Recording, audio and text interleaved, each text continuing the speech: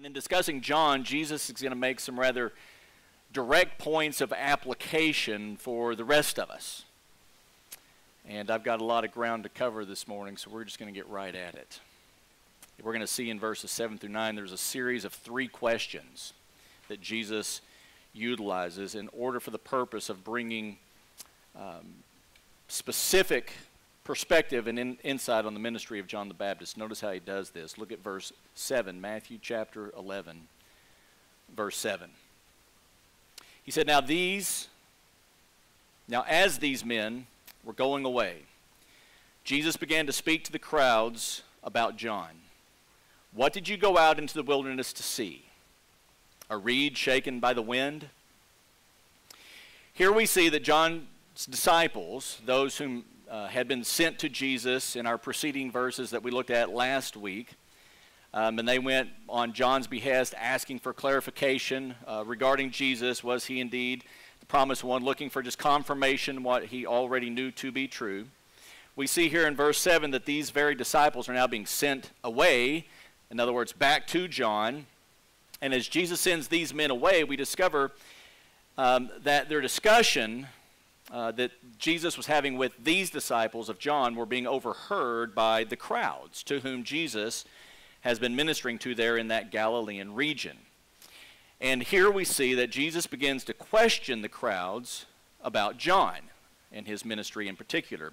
So again, he asks them here at the end of verse 7, what did you go out into the wilderness to see? A reed shaken by the wind? Now, obviously we remember, and this brings back to our remembrance, that John's ministry was a wilderness ministry. He went into the wilderness and he began his ministry there. We saw that when we were back in Matthew chapter 3, verses 1 through 2. John the Baptist came preaching in the wilderness of Judea, saying, Repent, for the kingdom of heaven is at hand. And it seems clear here in chapter 11 now that many of those, here in chapter 11, verse 7, that many of those now following Jesus around as he's continuing his ministry were familiar with John's ministry. As a matter of fact, he says, what did you? So again, he's directing it to this crowd. Jesus' assumption is that many within this crowd went into the wilderness to see John. What did you go out to see? And so then the question that he asks, which has a very implied answer, he says, a reed shaken by the wind? Is this what you went out to see? Now, this statement of a reed shaken by the wind could very simply mean, in the most simplest terms, did you go out to the Jordan to see the reed grass that was very common in that area around the Jordan waters? Did you go out to make the obvious observation that there's reed grass there, and when the wind blows past it, they shake in the wind, and perhaps is that what you went out when you went out to see John? Well, I think the obvious answer, if that's what's intended by Jesus, would be no. They didn't go out into the wilderness just to see reed grass blowing there by the Jordan River when the wind crossed past it. Now, if we were to take this in a little bit perhaps more of a metaphorical sense, it would be referring perhaps to the type of preacher or teacher, a reed, who's shaken by the wind there meaning kind of like cultural winds that shake preachers and cause them to say what's necessary in the moment. Is that what you thought you were going to go see when you saw John the Baptist? Like so many other perhaps teachers or preachers, as the cultural winds blow by, their reed quivers and they shake and they say the things they want to hear and they have their ears tickled by said teachers and preachers? Well, either way, I mean, clearly the implied answer from Jesus would be no, because that's not the way John the Baptist was preaching and teaching. He wasn't too concerned about the cultural winds and what the prevailing wind might be of that day. He was preaching exactly what God sent him out there to do. So the first question that Jesus proposes to them, he's getting them focused on, why did you go out there then? Clearly it wasn't just to see the grass or perhaps a teacher that you thought might be shaken by the cultural changes of wind. No, that's not why you did it. So he moves on and he asks the next question we see here in verse 8. But what did you go out to see? So again, the implied answer is no. His second one is this: a man dressed in soft clothing. Behold, those who wear soft clothing are in kings' palaces. So again, Jesus' second question as to why so many Jewish people went out into the wilderness to see John was just as improbable and laughable as the first. For the obvious reason that men, he says, dressed in soft clothing are not going to be found where? They're not going to be found out in the wilderness. They're going to be found in kings' palaces. And we know from Matthew 3, verse 4, that John had a garment of camel's hair, not the softest of clothing, a leather belt around his waist, and his food was locust and wild honey. So clearly, Jesus knew that again, wasn't the reason why they went out to see John. So in verse 9 of Matthew 11, he says again, but what did you go out to see? And now this is where Jesus is driving his nail home. He's leading them to the obvious conclusion. This is what it was. Jesus, from his perspective, is saying, this is what you went out to see. You went out to see a prophet. What did you go out to see? A prophet? And he says, yes. And I tell you, one who is more than a prophet. Here Jesus gets to his point that he was wanting to make about John the Baptist. The reason that so many in Israel went out into the wilderness to see and hear from John is that John was a prophet. And we saw, again, back in chapter 3, that John had a very large following.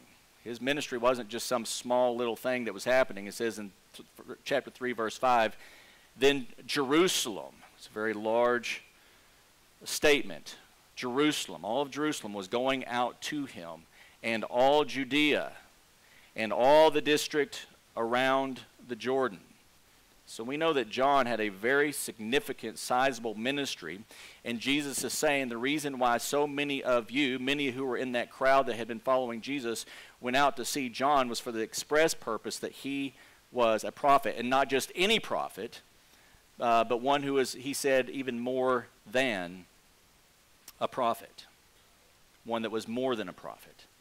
We see, again, from Matthew chapter 3, the way that he's more than a prophet was that it was said of this man, John, that he would be the forerunner of Christ, according to Isaiah chapter 40, verse 3. For this is the one referred to by Isaiah the prophet, John. This is what Jesus is saying. This is who John is. He's the one that was referred to by Isaiah the prophet, saying, the voice of one crying in the wilderness, make ready the way of the Lord, make his paths straight. So in this way, John, as Jesus said, was a prophet, but one who is more than a prophet. He was also the forerunner of the Messiah. He has the historical distinction of being the herald of the coming age of salvation. Specifically, that would be the coming age of salvation in the name of Messiah, in the name of Jesus. We see when we get to the early preaching with Peter in Acts 4:12, he says, and there is what? Salvation in no one else, for there is no other name under heaven that has been given among men by which we must be saved. So we know that John the Baptist, he was a prophet, but more than a prophet, in that he was the herald to the coming age of salvation, specifically salvation in the name of Jesus Christ. And so Jesus tells this crowd that the reason they went out in the wilderness by droves was predicated on the fact that they had been hoping and longing for this day of God's arrival, where he would send his unique messenger to Israel, who in accord with Isaiah 40 verse 3 and Malachi chapter 3 verse 1 would be the one who would clear the way before the coming of the Lord. This is why all of Israel went out to see John the Baptist. And then Jesus affirms this by quoting Malachi 3:1. He said he quotes Malachi 3:1 in Matthew 11:10. I've got Malachi 3:1, but that should say Matthew 11:10 right here. That should say Matthew 11:10. Sorry. This is the one about whom it is written, behold, I send my messenger ahead of you, who will prepare your way before you. Jesus here is speaking of John's role as being the one who has been selected by God to go and prepare the way before him.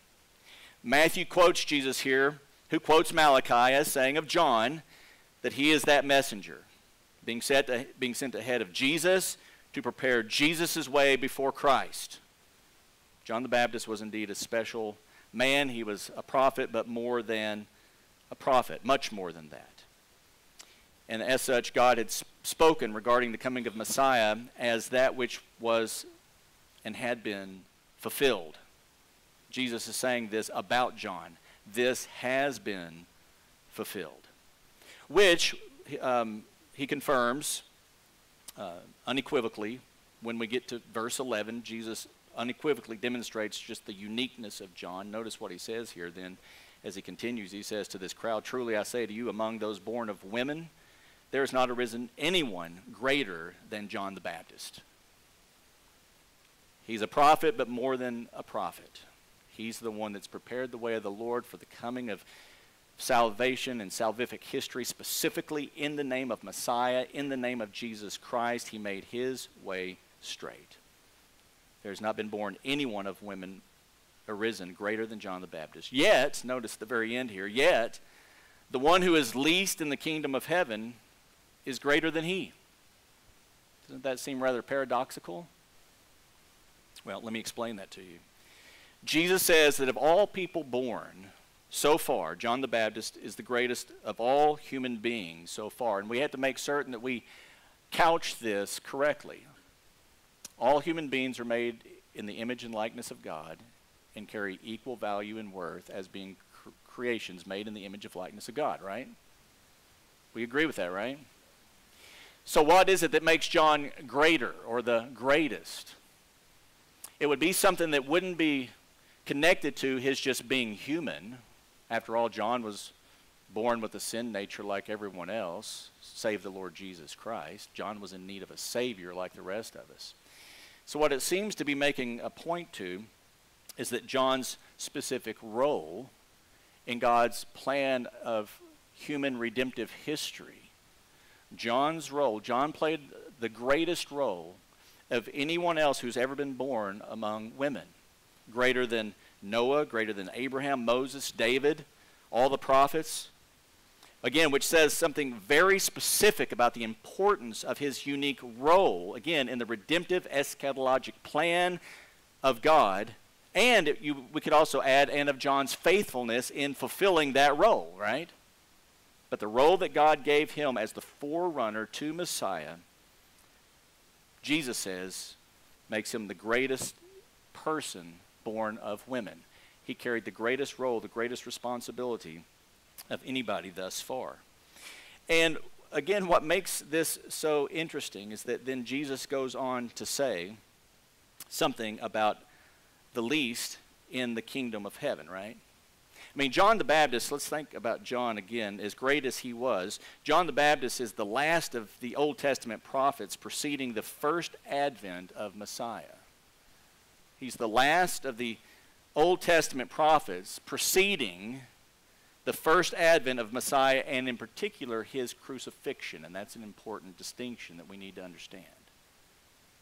Preceding the crucifixion of Jesus Christ. John, like all other Old Testament saints, in that regard belonged to the old era of saints who lived, again, prior to the consummation of the new covenant, right? The consummation of the new covenant being that which was inaugurated by Christ at his death on the cross. So John's prophecy ministry, along with all the other Old Testament prophets, preceded the coming of the new covenant in the death of Christ at the cross of Calvary. So he's a part of that old era of saints who lived under an old covenant, a Mosaic covenant. We see this brought together in Luke 22:20.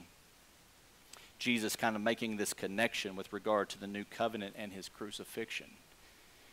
He says there, "And in the same way he took the cup after they had eaten, saying," and this is Jesus speaking to his disciples there in the upper room, "This cup which is poured out for you," and the cup that he was handing them was the chalice of wine, and it's symbolic of what was just about to come, which was his blood being shed at the cross of Calvary. So this cup, which is poured out for you, is the new covenant in my blood. So Jesus makes a very simple statement that's kind of an obvious statement that the new covenant was inaugurated through the pouring out, the shedding of his blood there on the cross at Calvary. John and all the other Old Testament saints were part of a different era, an old covenant era. And they were all looking forward to the coming of the one who would be the one who would do this work right here. And John was the greatest of all those who had come before him, in that his particular role was in the making straight the way of this one who comes and establishes the new covenant in his blood at the cross of Calvary. That's how awesome John is. So, while John lived to see Jesus and played his role perfectly, he died still living under that old covenant, still awaiting the official consummation of the rule of God's kingdom, the rule of Christ under that new covenant. That had already been inaugurated. Jesus said the kingdom of heaven is at hand, and it was established specifically with the creation of the new covenant in his blood and the birth of his church. So the already aspect of the kingdom of heaven is at hand, Jesus said, and he officially established that rule through his shed blood at the cross of Calvary, the establishment of that new covenant. And what Jesus says at the end of this verse in that regard is utterly astounding. It's utterly astounding. Look at verse 11 again. I say to you, among those born of women, there has not arisen anyone greater than John. His unique role in the redemptive plan of redemptive human history, up until this point, from Genesis all the way to Malachi to John, there had been no one greater than John in the role that God had given him. But notice, yet, the one who is least in the kingdom of heaven is greater than he. This tells us that our role as new covenant believers in Jesus, and the role we are to be playing in human history with regard to God's redemptive plan for the salvation of his elect, and of the ushering in of the last convert that will usher in the second advent of Jesus, is far superior of a role in God's plans than even that of John the Baptist.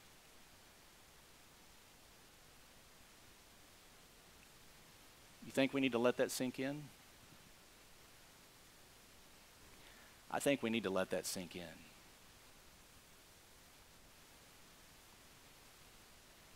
And again, remember, John's being the greatest wasn't because of his superhuman character. John was born in need of a Savior just like the rest of us. He was the greatest by comparison of roles relative to God's plan of redemption in human history. And as hard as this may seem to comprehend, but what Jesus is saying is that us converts, who are being born into the kingdom of God underneath the new covenant, the role that God has given us as covenant kids, to be heralders of the gospel of Jesus Christ, the proclaiming of the gospel to the saving of God's elect, is a far greater role than that of what John played. Again, we need to let that sink in, church. Is that not astounding and seem almost utterly impossible?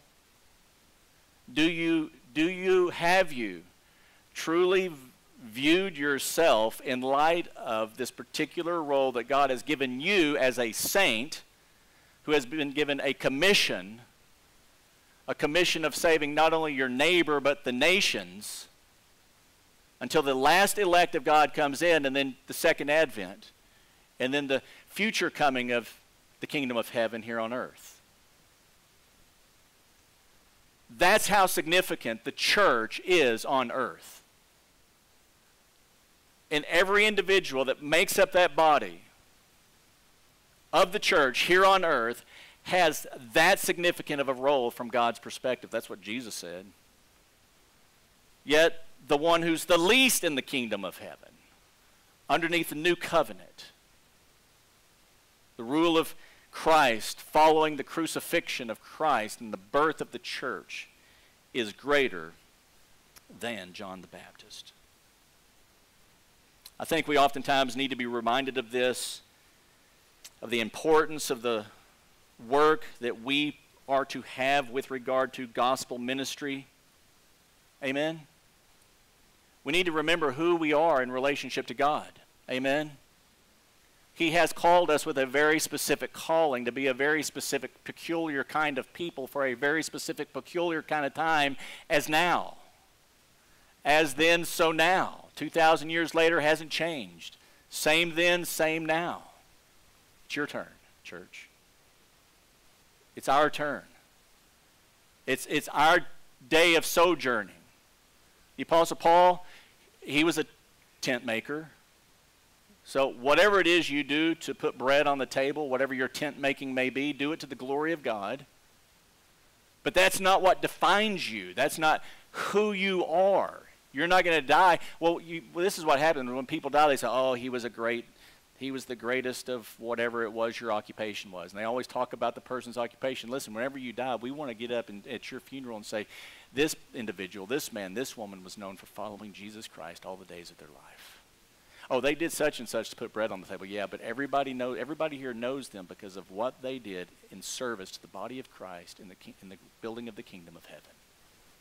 It's a greater role than that of even John the Baptist. Wow. And then Jesus lets us know, with such important knowledge relative to our particular role under the new covenant, that doing such ministry has never been easy and has always attracted conflict. Notice verse 12.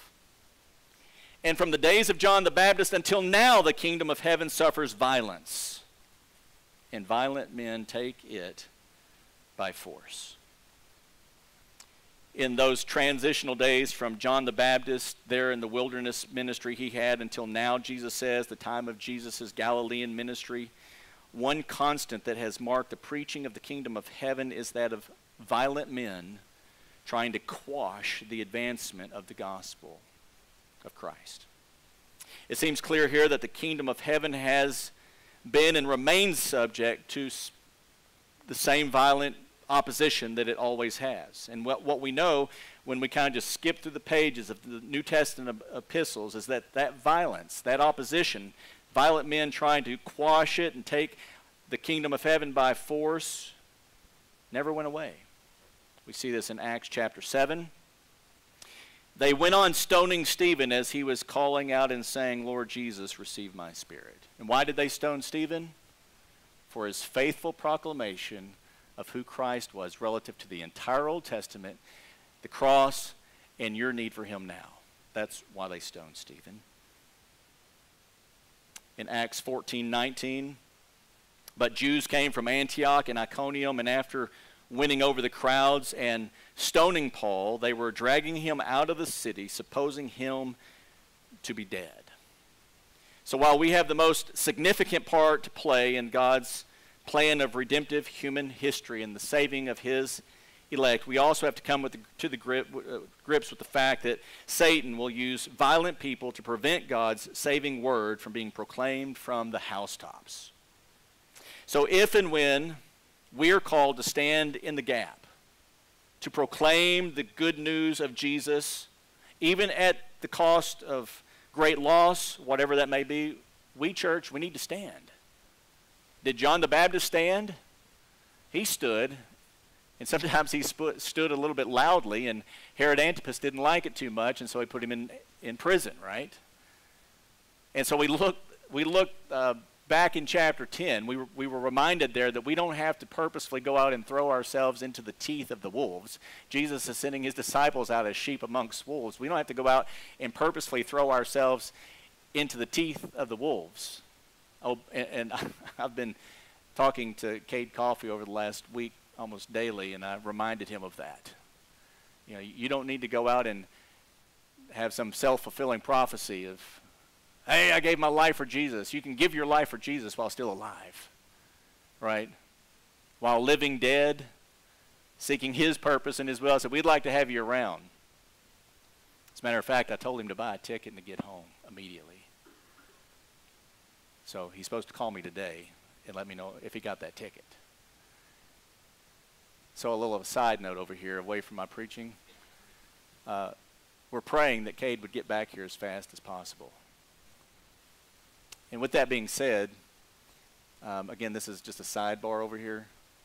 I'm looking for individuals willing to, either provide a resource for him for transportation when he gets here, and housing and shelter.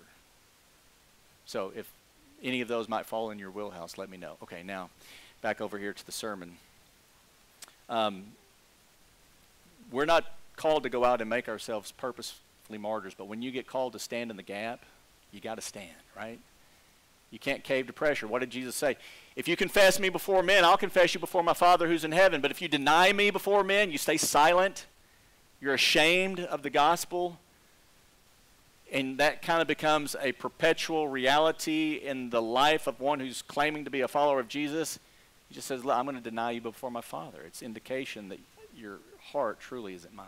That's what Jesus was articulating in some of his hard teachings there back in Matthew chapter 10. Well, we know this in advance. We know that that violent men will try to take the kingdom of heaven by force, always have, always will. And so then from verses 13 and 14, Jesus makes a rather unique statement about John the Baptist. Notice what he says here in verses 13 and 14, back to Matthew chapter 11. He says, for all the prophets and all the law prophesied until John. And if you are willing to accept it, and he's kind of couching this statement as this is probably going to be a pretty difficult statement for you, those to whom Jesus is speaking to in the crowd in this Galilean region. If you're willing to accept it, John himself is Elijah who was to come. Now, here in verse 13, Jesus said that all the prophets and the law prophesied until John, meaning that all of the scriptures produced by Old Testament prophets and all of the scriptures produced by Moses, the law, all said something meaningful with regard to the coming of Messiah. We could say from Genesis to Malachi to John the Baptist. All of those scriptures pointed to and moved human history toward the coming of Jesus Christ as the main collective overarching theme of God's history. That's what he's bringing it to, is the coming of Christ and the saving of his elect through the preaching of that gospel. Now, sometimes these statements from Genesis to Malachi to John were more explicit, and other times they're maybe more implicit, and sometimes maybe it's even difficult to find the connection. But when we put it all together in the big picture of God's meta-narrative of the Old Testament scriptures, we always see that it's moving towards and culminating in the coming of Jesus, the Messiah. So to the degree that John's ministry was the revealing of the long-awaited Son of Man, which it was, John was also, as mentioned there in verse 14, as the forerunner to the coming of Jesus, was also one who came in the spirit and power of Elijah, which we see in Malachi, the last prophet in the Old Testament, makes mention of in Malachi chapter 4, verse 5. He says there, behold, I am going to send to you Elijah the prophet before the coming of the great and awesome day of Yahweh. Now this awesome and coming day of the Lord is referring to the day of the Lord, which is a day of great judgment. A day that the Lord's judgment will come at the second advent of Jesus. And so the Jewish nation were obviously anticipating that Jesus, the Messiah, when he showed up, would be performing some of this whenever he showed up. So when John's ministry was as the forerunner was revealing Jesus as this one, a lot of them were anticipating that this is what was going to be following, that there was going to be the coming of the great and awesome day of Yahweh, the day of the Lord's vengeance, to which Rome would not fare well and all the other nations around them, and Israel would be reestablished as a dominant world power and the place from which Messiah would rule with a rod of iron.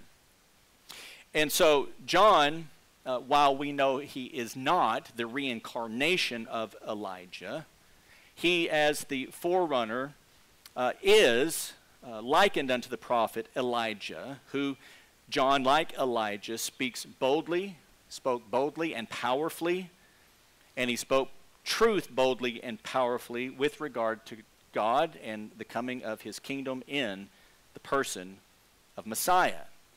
And one of the ways that we know that John is, if you're willing to accept it, this individual, is even made notice whenever the angel of the Lord showed up to Zechariah, John's father.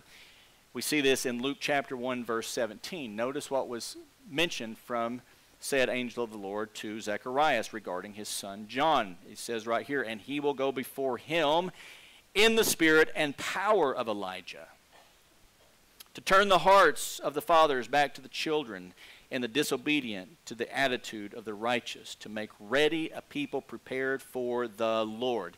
The angel of the Lord was telling Zechariah, this is what your son John is going to be doing. He's coming as the forerunner to Messiah in fulfillment of Isaiah 43, Malachi chapter 3, verse 1 through 3, but he's also coming in the spirit and power of Elijah to do this work, to prepare the nation of Israel, a people prepared for the Lord, for their Messiah. So again, while John wasn't literally Elijah, he came in the spirit and power of Elijah to accomplish his role as the forerunner to Jesus Christ. So what that means most significantly to us is that John, having come as such in the spirit and power of Elijah, in accordance with Malachi 4:5, and seeing that that work is finished, the only logical conclusion would be that we, now living under that great new covenant of Jesus Christ, are living under what's referred to as and in the last days. We're living in light of said coming day of the Lord. Now to us, 2,000 years removed from the cross, it's still yet a future day. We're still living in light of that coming. But John's ministry not only brought to pass the significance of the fact that salvific history would be found exclusively now in the name of Jesus, no other name given among men by which you must be saved, but it also begins what we refer to as the last times, in which we're looking for and longing for that day when God's wrath will show up. We see this in Peter's preaching over here in Acts chapter 2. Notice how he pulls these two concepts together. But this is what was spoken through the prophet Joel. And it shall be in the last days, so here we are at the very birthing of the church. It shall be in the last days that I will pour out my spirit on all mankind, and your sons and your daughters shall prophesy, and your young men shall see visions, and your old men shall dream dreams. Here we see how the last days and the new covenant promise of the Holy Spirit, the outpouring of the Holy Spirit, have their genesis at the same time. And what this understanding does for the saints of God, from the beginning of the church and its being birthed, is to remind them and us of such startling Christological implications with regard to the coming of that great and awesome day of Yahweh, that day of vengeance and wrath, which tells us we know that that day is still a future day, it's still awaiting, but we should be looking for it. And why that is important for us to know is that it should keep us from what?